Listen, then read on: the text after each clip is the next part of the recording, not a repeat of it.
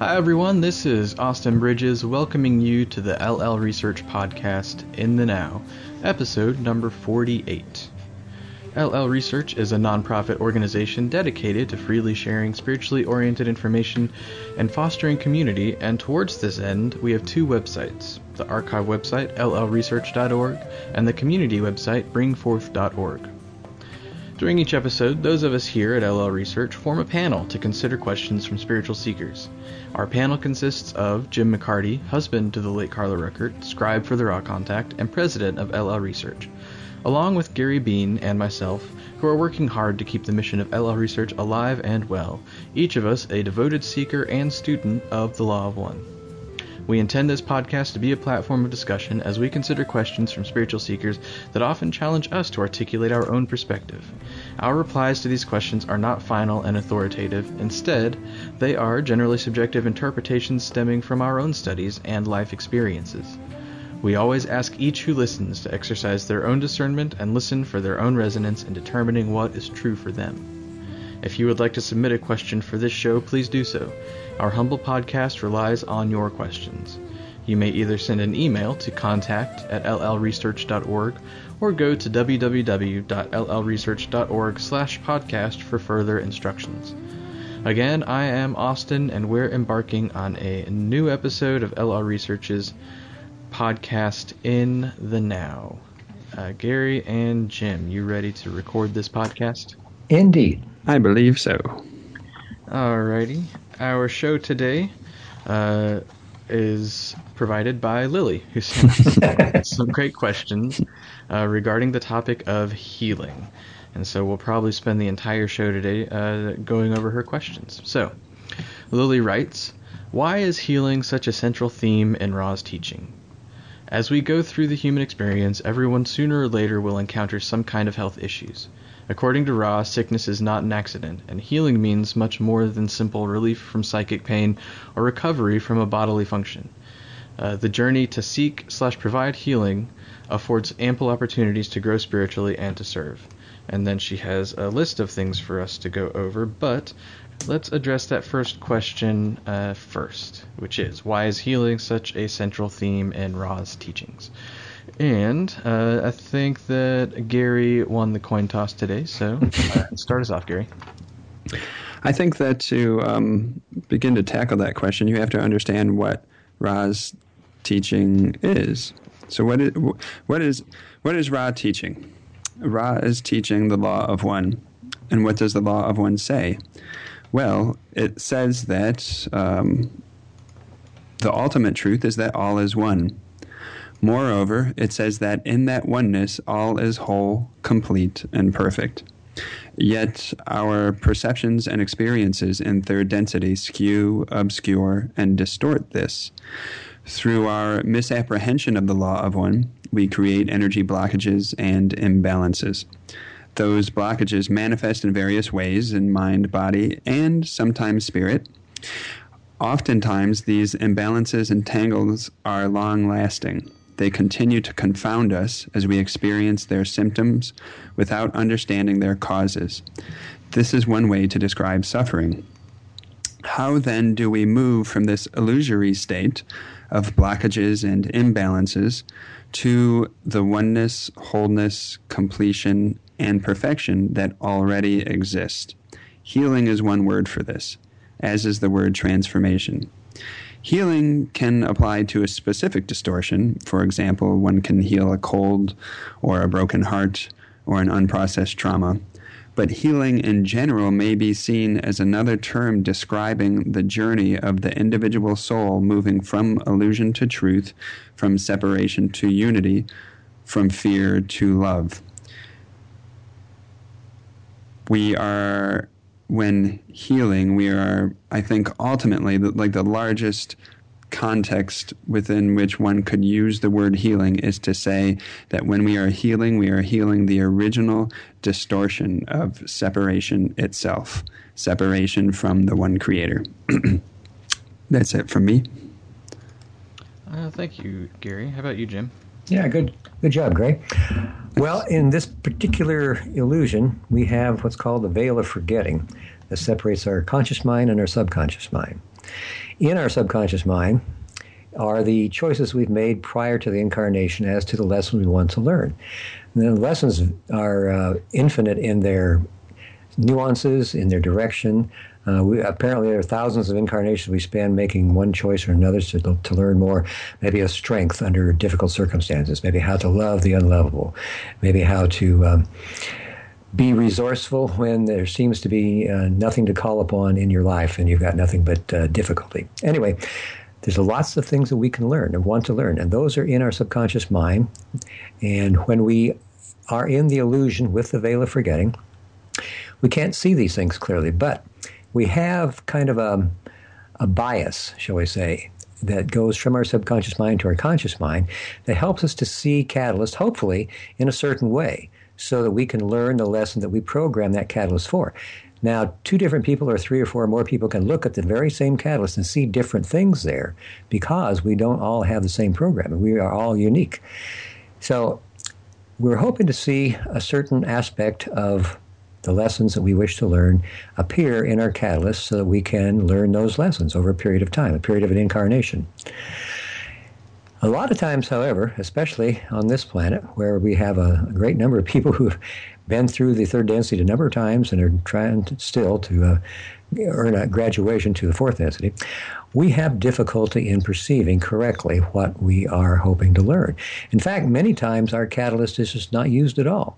And we go blithely through our lives, skipping along on the surface and looking for money, power, position, family, and so forth, and never seeing anything beyond that. So oftentimes what will occur is that when the catalyst isn't perceived by the mind and used well, then it's given to the body. And the body then has this distortion, or what we call a disease, that has the purpose of catching our attention where the first time catalyst appeared to us, we didn't catch it. Maybe we're looking at our body malfunctioning, we will finally twig to the fact that there's something going on that we needed to pay more attention to. So I think that's why Ra talks so much about healing, because here in the third density, we have a lot of distortion, a lot of disease, and not so much appreciation of what it is we're trying to do. And even in our medical profession, as we'll get on later, we misperceive really how to deal with these distortions and diseases. So Austin, what do you think about that? I think that was an excellent summary of what healing is according to Ra, and why Ra might focus on it so much. I had a question, or an answer prepared, but as usual, it was a lot in alignment with both of yours, and mostly Gary's. I think that I would kind of be repeating almost word for word what Gary said. Didn't add a whole lot of nuance. But also what you said, Jim, I think is a good point that there's a large need for healing here in third density. And so that microcosm of healing, the individual body that might have an ailment or a wound, can make a lot of use out of the concept of healing. But I also think, like Gary was saying, that healing can be broadened into a greater context of just our entire spiritual journey and becoming more whole and complete again. And healing being making whole, that is illusory, is an illusion of separation from the Creator. I was going to try to say it illusorily or something like that. A new word. Yeah, I don't know if that's a real word. Go get it. Going for the adverb. But I think that both of your answers were great and kind of sum up Lily's question here, so I don't have a whole lot more to add. So I guess we'll just keep on going to Lily's list of specific topics for us to discuss. So the first thing she brings up is physical manifestation versus metaphysical causes of ill health. How we view it, mechanically as taught by science versus consciously as taught by Ra and other spiritual teachings. Jim, how about you start us off with this one? So we want to do both the mechanical and the metaphysical, or just one or the other? I think she's asking for a versus sort of comparison. Oh, okay. Well, mechanically, our traditional, I don't know, I shouldn't say traditional, our modern medical professions look at diseases in the form of germs, bacteria. There's a bug in the air and it's going around. Or they may not really know what causes, like Steve had this minor heart attack, which who knows what exactly caused it? What causes the narrowing of the arteries? Is it our diet? Is it just genetics?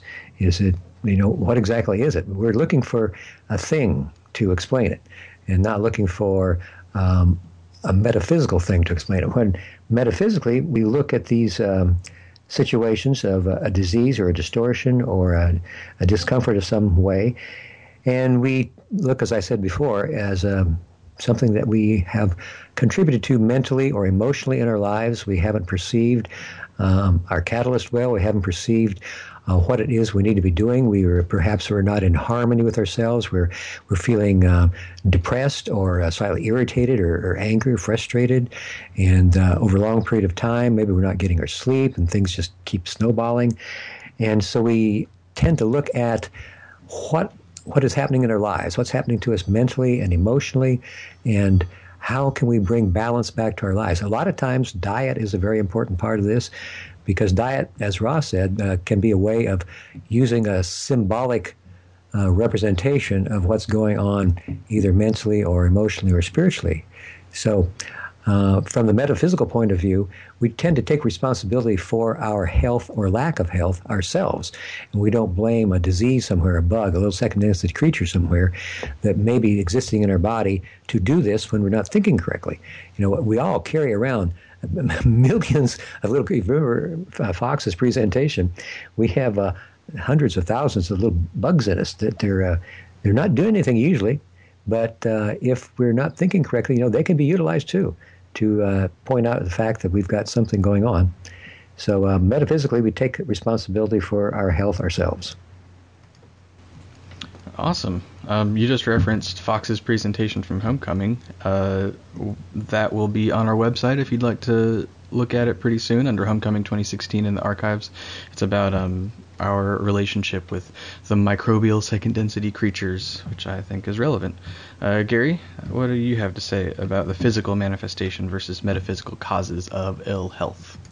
So, another great question, Lily. All these questions are excellent. My very limited understanding is that science sees the body as a machine. This is kind of what Jim was saying. And this machine malfunctions or manifests disease due to other mechanical sources, chemical imbalance, environmental input, genetic predisposition, effects of habitual activities, and so forth. Mainstream medicine does, I believe, recognize some linkage between mind and body. For instance, the way that stress, mentally created stress, manifests in the body. For example, increased blood pressure, weakened immune system, etc. But by and large, mainstream medicine doesn't see the body as a teaching tool, as a mirror for catalyst unprocessed by the mind. From the metaphysical perspective, specifically Ra's perspective, they say in 81.14, the body is the creature of the mind and is the instrument of manifestation for the fruits of mind and spirit. Therefore, you may see the body as providing the athanor through which the alchemist manifests gold. That is a larger explanation of the workings of the body that goes beyond just strictly healing, but the body, in other words, is manifesting our lessons, making visible to us that which we need to learn. And one means of doing this is to manifest, as mentioned, catalysts which has not been successfully processed and integrated by the mind. For instance, lack of forgiveness manifests as cancer. Another way that the body does this is to manifest pre-incarnationally chosen distortions. For instance, a congenital disability for a soul who wants to experience such a limitation for growth. In either case, metaphysics would suggest that one seek deeper understanding of the self, whether to heal the arising distortion or to affirm the instructive and helpful nature of the distortion.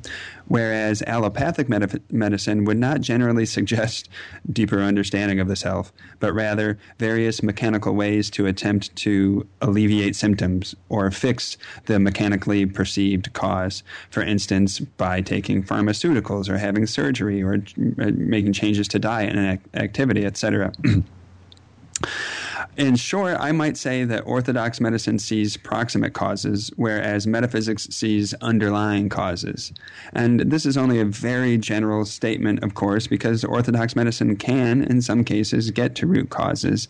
And it's important to remember, as Ra indicated in 64.15, which is a wonderful Q&A to read when considering this question, that an allopathic healer, a.k.a. your doctor, is in fact a healer. And even through their mechanical, quote-unquote, means, one can undergo changes or can, through that process, even through the symbolism of it, learn the lesson that they intended to learn, which, as Jim said, by making changes in diet, one could affect inner changes in consciousness and so forth. But back to you, Austin. Thank you. Again, two excellent answers.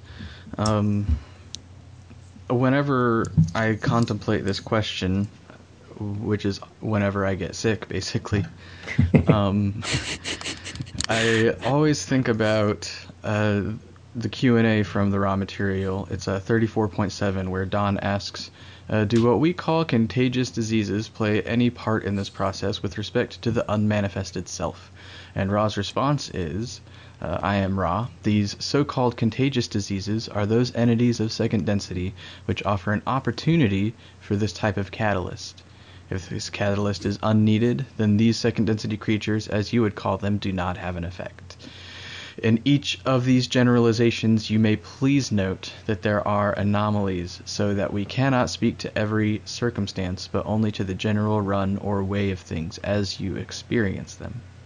So, certainly there are more types of illness than besides those brought upon by contagious disease, but I think that this is an interesting dynamic in considering how physical manifestations might be affected by metaphysical causes. Ra talks about the contagious disease offering an opportunity for the catalyst to the individual. So, hypothetically, I suppose, you could take two people that have identical immune systems and expose them to the exact same amount of the exact same contagious disease. And if one of them is in alignment with that type of catalyst, if they could use that type of catalyst offered by the disease, then they might contract that disease. And if the other person would have no need or use for this type of catalyst, then they would not contract this disease. One thought I sometimes have is that maybe these two people simply wouldn't have the same type of immune systems. Maybe our mentality or what we our distortions, the catalyst that we might need, might affect our immune systems in some way, and that our actual physical antibodies or the other mysterious ways the immune system might work are sort of creating the physical opening for types of disease that might be useful to us. So perhaps the hypothetical situation is impossible and that these two people would not even have the same immune systems. But I don't really have as much insight as Gary or Jim had to say. I just sort of have that hypothetical scenario and how possibly our metaphysical environment, which is created by our mental and emotional health and environment, might have some physical effects on what we physically contract. Science and medicine are definitely correct in seeing a physical connection in how we get sick. There are obvious correlations that are very well proven, so somehow these metaphysical dynamics have to affect the physical correlations as well and not just sort of magically get us sick. But it's a mysterious thing to me, and I think Gary and Jim did a great job of addressing that. So any further thoughts before we move on to Lily's next point? Not from me. Just quickly, what you were saying brought up to mind the fact that something can transpire in the body which does not necessarily have deeper metaphysical or life lesson sort of causes. It can be purely physical or environmental or mechanical. And I think there was an instance where Ra was talking about maybe one of the group experiencing something of this nature. But Say, for instance, I don't know, you come into contact with something that's radioactive, and then your skin burns because of it, or cancer develops or something, and it was just strictly who knows what's happening behind the scenes, the 99.9% of reality that we can't see, and whatever drew you to that moment that you would cross paths with radioactivity. But presuming that there's no deeper meaning, it could just be the effect of what happens when a physical body comes into a physical substance like something that's radioactive. I don't know. I just wanted to throw that out there. That actually makes me think of something that I had forgot to even bring up. And let's take the example of cancer, like you just said. In the raw material, Ra talks about cancer having a correlation to anger, and how if anger goes unutilized as catalyst, it will then manifest as this extra cell growth in the body. And I think some people sometimes interpret that to mean that all cancer is a result of unprocessed anger. Yeah. And I did think that at first, too, when I read that. But upon closer inspection, Ra doesn't ever hint that it is the only cause of cancer. They don't necessarily word it to make you think that it is a cause of cancer, but they never make it an exclusive thing. Cancer can be the result of unprocessed anger, but perhaps there can be other causes of cancer that some of them might be more physical, like impurities in the air. If somebody lives in a very polluted area that has a lot of carcinogens in the air, I don't think their spiritual life, it might have some effect on whether they contract cancer or not, but carcinogens are shown to have a strong effect on how we contract cancer. So, and I think there are examples, like I know Gary, one of your favorite spiritual teachers, Ramana Maharshi, he actually contracted cancer, I believe, didn't he? Yeah, I think that's what killed him in the end. Yeah, and if you read his words, it's impossible to imagine there being any sort of sense of anger within this man. No. He was completely released of the suffering and restrictions of the ego from our density. So, however he got cancer, who knows what was at play there, but I highly doubt it was anger. So just an example of how things might be more complex and mysterious than we think. And Ra, as they even said in the Q&A that I referenced, this is a generalization, and there are always anomalies, and those anomalies might be larger in number than we might think. So, going on to Lily's second point of inquiry, number 2, seeking healing. And 2 points under that we can seek healing without spiritual awareness, or everyday phenomena in the mainstream, or B, with spiritual awareness, the ideal path. So, thoughts on seeking healing, Gary? Well, I think the without spiritual awareness question, or how one goes about seeking healing, might be seen through the same lens that Ra identified in 64.16. When they describe 3 different ways that an entity will process catalysts or respond to a situation or make a choice, so forth. They say if the entity is polarized towards service to others, which Lily might say is with spiritual awareness, analysis properly proceeds along the lines of consideration of which path offers the most opportunity for service to others. For the negatively polarized entity, the antithesis is the case. And the third category, for the unpolarized entity, what Lily might say, without spiritual awareness, the considerations are random and most likely in the direction of the distortion towards comfort. So in terms of healing specifically, he or she who seeks healing with spiritual awareness will likely attempt not only to fix or cure the issue or alleviate the symptoms, but will also try to understand the cause and try to learn and grow from the experience.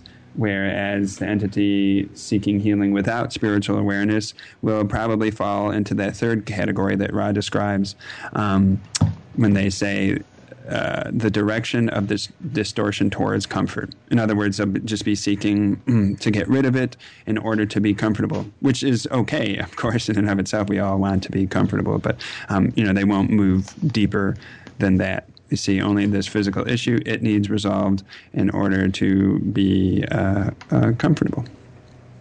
That's it for me. Thank you, Gary. Any comments on seeking healing, Jim?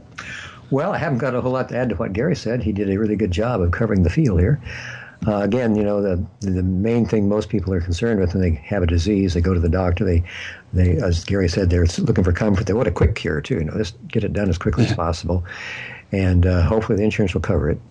And just be done with it, because we don't usually think about what there might be as a deeper cause to our illnesses. So I think along the spiritual path, we are really trying to look down deeper and to see everything that goes on in our lives. Our health and our ill health, just what is the cause of everything? What's the meaning of this life? What does it mean to me? How am I learning from it? Where am I going? How am I growing? So health just fits into that, and our illness is a way of pointing out that we're not well. So we try to look to see what the ill health configuration might mean symbolically in a way of pre-incarnated lessons. Usually the lessons that we've chosen, there's usually just a handful, and they keep repeating so that we'll finally catch on.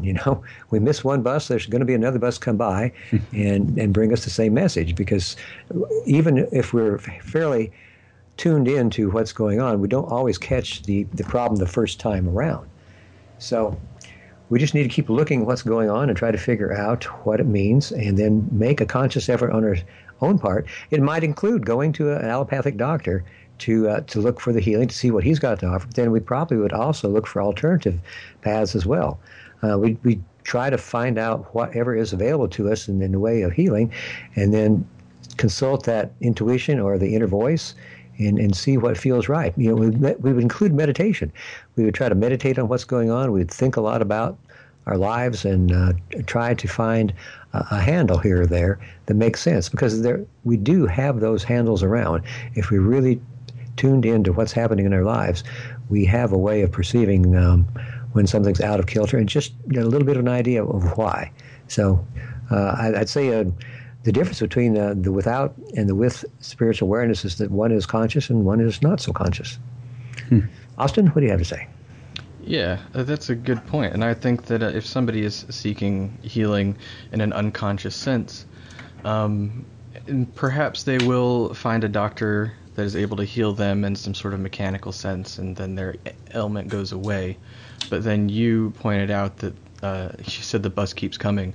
Maybe they'll have another illness similar or even different, but symbolizing the same sort of ill health that will manifest again in some other way.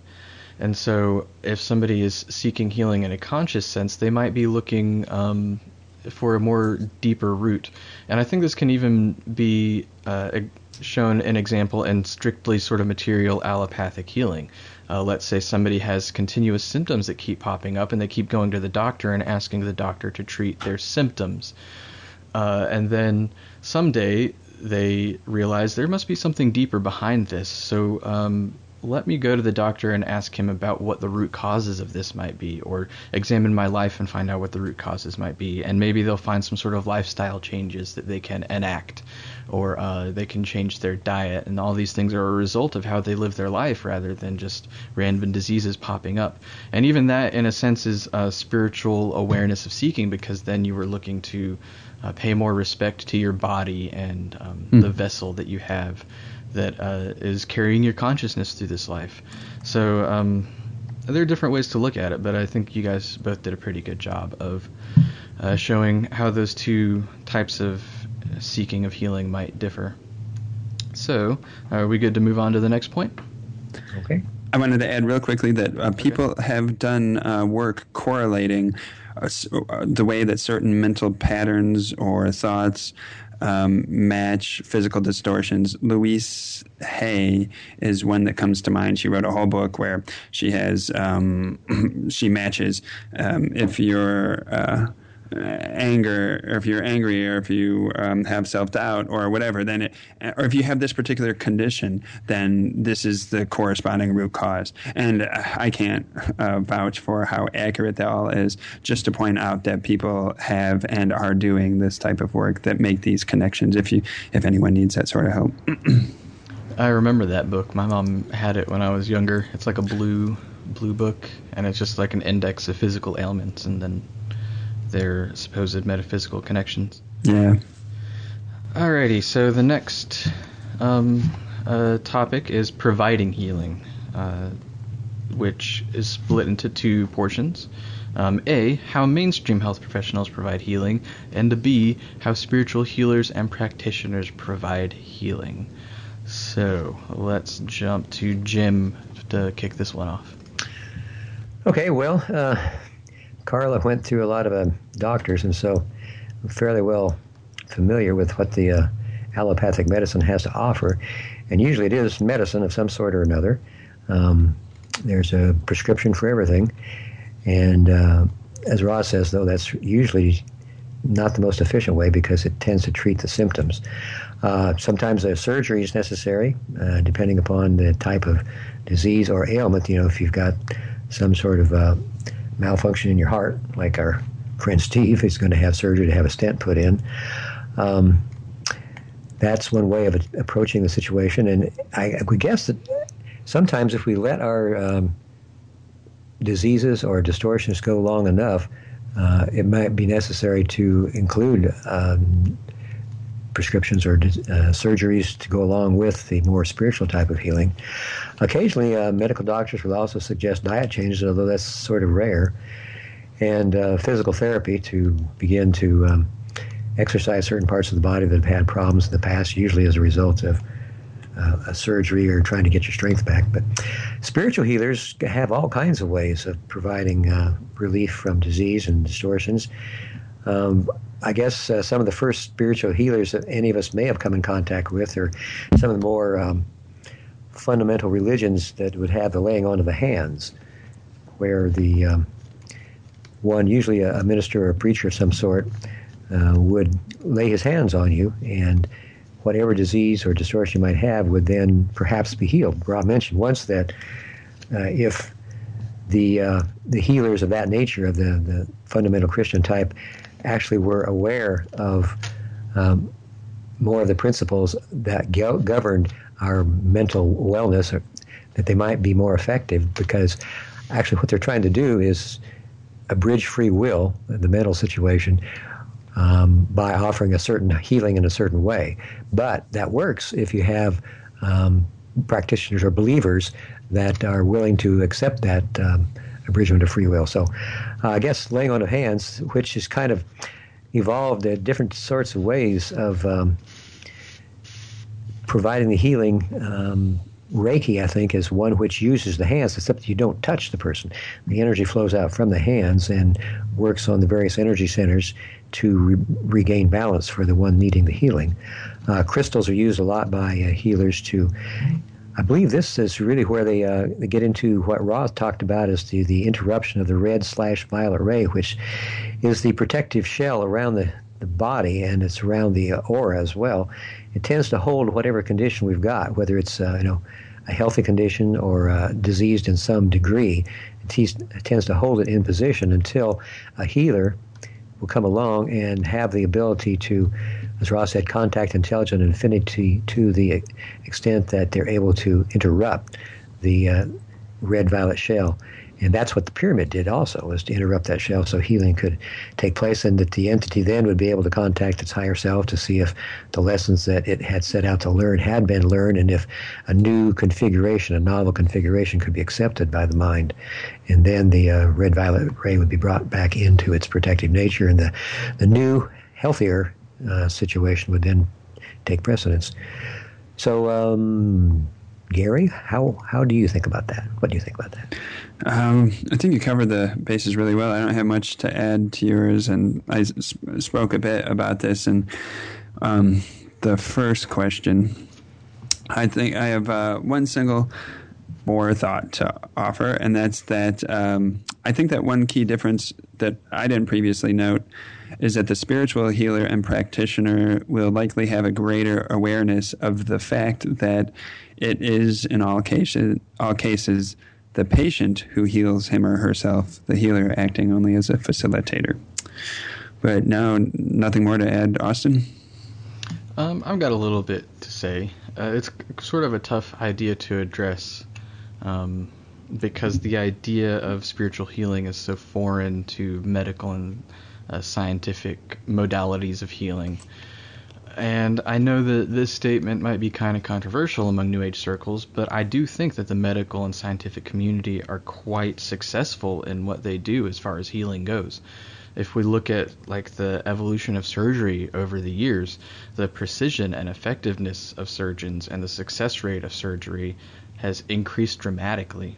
And while there's definitely some sort of corrupt influence over the pharmaceutical industry and how doctors prescribe medication, there are still some medications that are quite effective at treating symptoms, but also in actually healing ailments through chemical or physical means.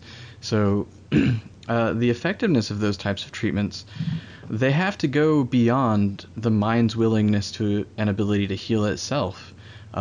Otherwise, no medication would perform above the placebo level, which is the benchmark for medication to even be considered valid. It has to show that it can heal more than the person's mind alone can heal itself. It seems that they know that the mind alone can heal because there is the placebo effect, and they measure it successfully. They don't really acknowledge that that is a weird thing to happen if the chemical and physical means are the only way of healing. But they at least acknowledge it in the sense that their medicines have to go above and beyond the mind's ability itself. And that is sort of where I get caught up. And there has to be an actual effectiveness of mainstream health professionals because they've set up their system to support that effectiveness and to ensure that effectiveness. And despite the fact that there is some corruption that has seeped into that, and it's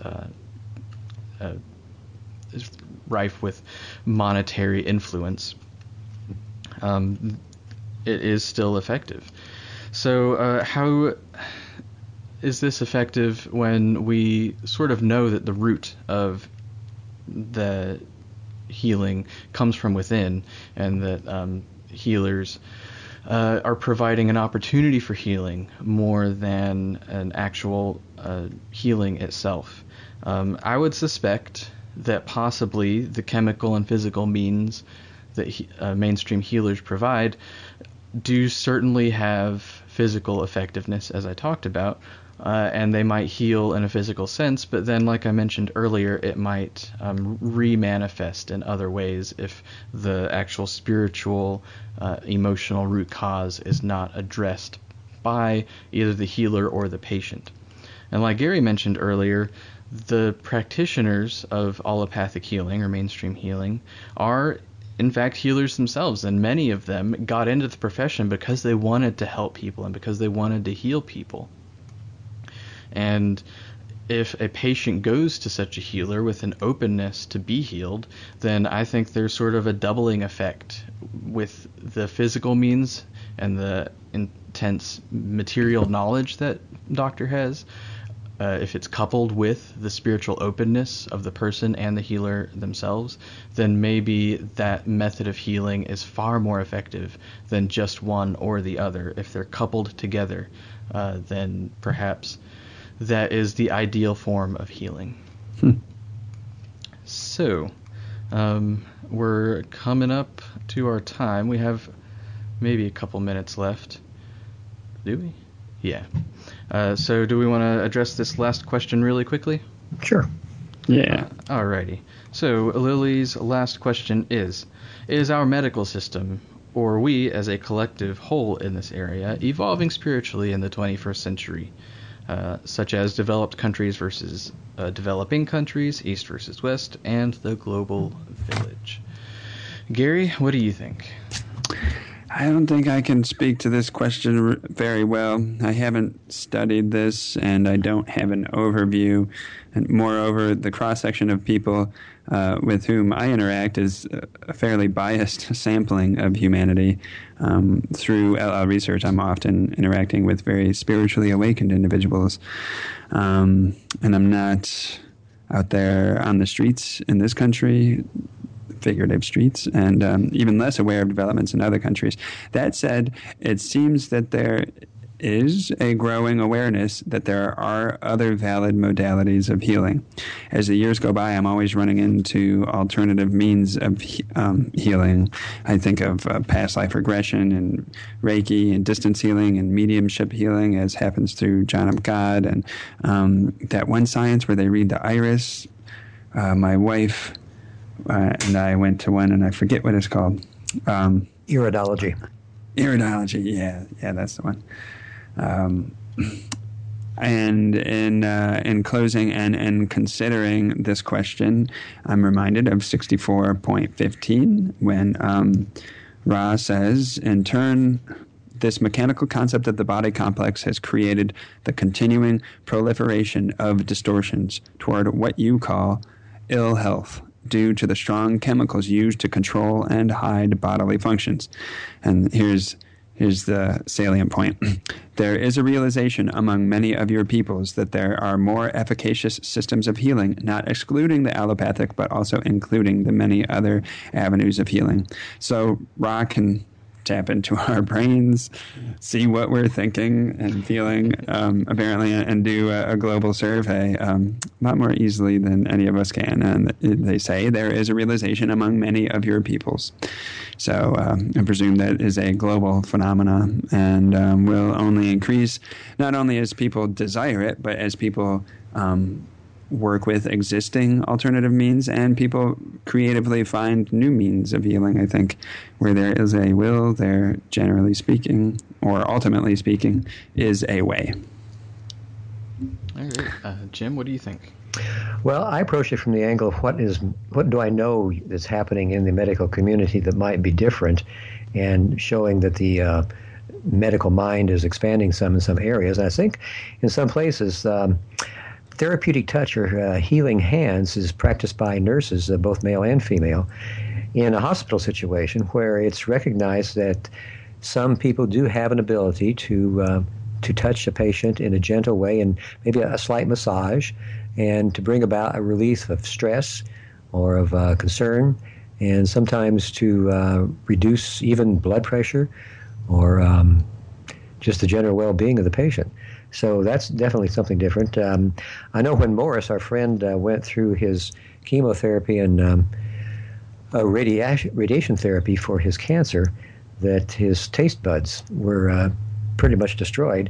And he was advised by one of the medical practitioners that they had found that acupuncture was helpful in restoring some of the salivary glands that had been destroyed by radiation. So Morris went and got some treatments. He sent me a picture of himself with a pincushion sticking out of his, his neck and his jaw area. And he unfortunately didn't get a lot of relief from it. But the important thing here, as far as we're discussing it, is that it was recommended in the medical community that he'd give that a try, because they don't have anything that'll do it for sure. So they gave that a try. And then, of course, I think diet is a very important thing for all of us. It is a symbol of how we look at ourselves as to how we feed ourselves. So it symbolizes the respect we feel for ourselves. And I think that diets are more important now in the medical community as well.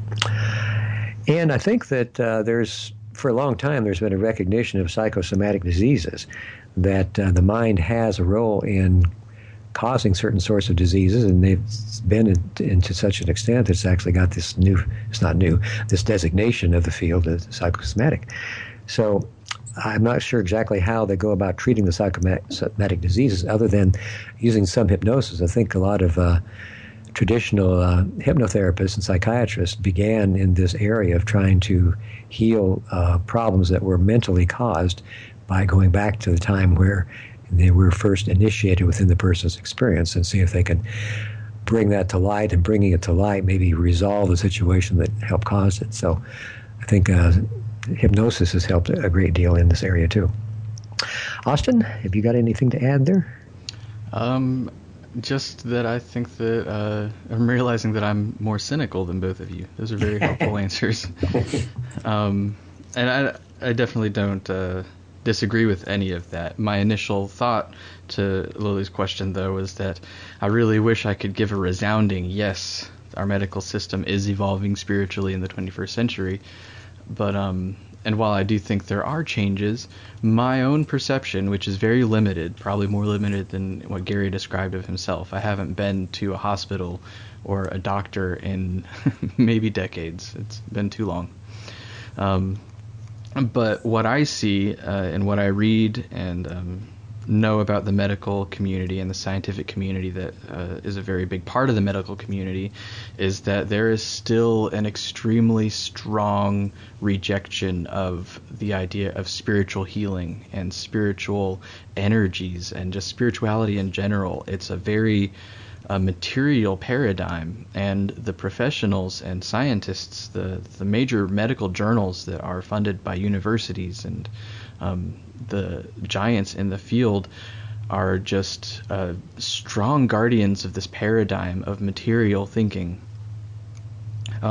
Such as, like, if we talk about acupuncture, like Jim was talking about, they do definitely acknowledge that there is an effect of acupuncture, that it is helpful. But the original theory behind acupuncture is that there's energy that moves through the body, and we're tapping into sort of energy streams in the body. And when you go that far, the medical community will shut you down immediately and say, absolutely not, that is not what acupuncture is doing. It's just something more material. It's stimulating nerves and stuff like that. So if you take examples of that, they might acknowledge that there are some alternative benefits to alternative forms of healing, but there is this strong denial of there being any idea of spiritual healing. And there is a growing awareness of how our mentality and our attitudes might affect our immune systems and things like that, but they definitely don't go so far as to acknowledge spiritual healing or more integral forms of thinking. But there is some progress sort of outside of the mainstream, which is a very hopeful thing, especially through the Integral Institute and integral medicine. It's not necessarily acknowledged in mainstream medical fields, but it is a growing field in itself and will hopefully begin to have more and more influence over our society as a whole and how we look at healing. So, those were extremely excellent questions. Did either of you have anything more to add for Lily? I think I'm done. Briefly, I don't know how representative it is, but my own family doctor, in describing an alternative method that I was trying, I have been experiencing acid reflux in the throat, and I tried raw apple cider vinegar, and had some great short-term success with it. And I saw him during that period, and I reported that to him, and he said, well, what's the word I'm looking for? It didn't quite make sense to him because apple cider vinegar is very acidic, and it was acid that's causing my throat problem.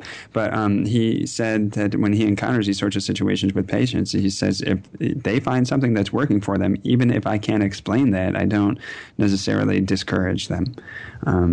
In other words, he was humbly admitting that he didn't have all the answers, and there might be other solutions to other problems. I don't know how prevalent that is in the medical community. And also, I'm pretty sure that in looking at things like the Mayo Clinic has become a prominent resource for those seeking more information about conditions and treatments and diagnoses and whatnot. And under each of each condition that the Mayo Clinic lists online, their final section will include a section on alternative medicine, which they don't get into Reiki, of course, or anything of a strictly energetic nature, but they are expanding beyond the borders a little bit more. So maybe that's indicative of what's happening in the medical community. I cannot say.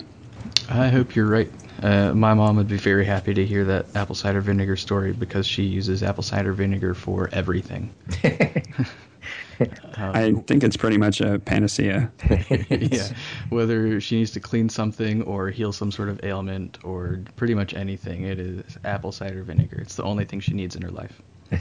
Tell her it's already extended my life by 10 years, so it's working. Jim, any final thoughts for our listeners? Well, thank everybody for listening. Thank people for sending in the questions, especially Lily today. Great job. Love everybody. I think if you keep a happy heart, you probably got a healthy heart. So start with loving yourself and love everybody around you, and maybe we'll make each other well that way.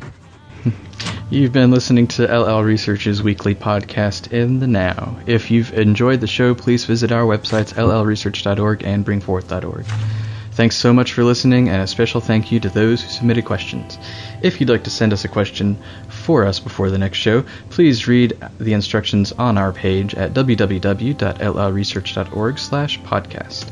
New episodes are published to the archive website every other Wednesday afternoon. Have a wonderful week, and we will talk with you then.